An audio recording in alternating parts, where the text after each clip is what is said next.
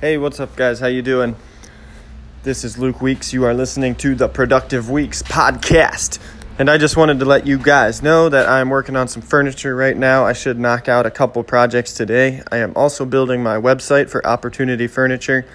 And I'm working on a way for people to make orders online so that if they want a table, they can go on there and select what kind of wood they want, what kind of legs they want, and make an order right there.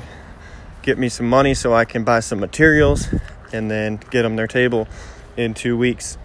2 weeks is my time frame I'm going with right now.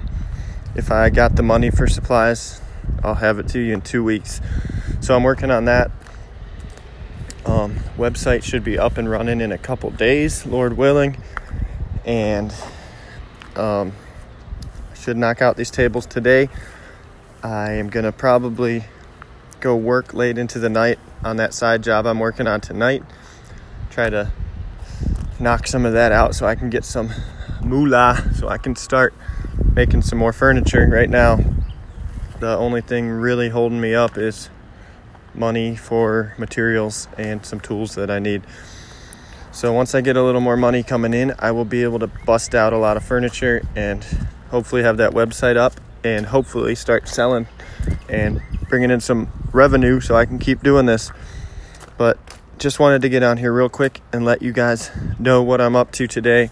I did listen to 1 Corinthians chapter 4 this morning, and it was great stuff, really convicting stuff.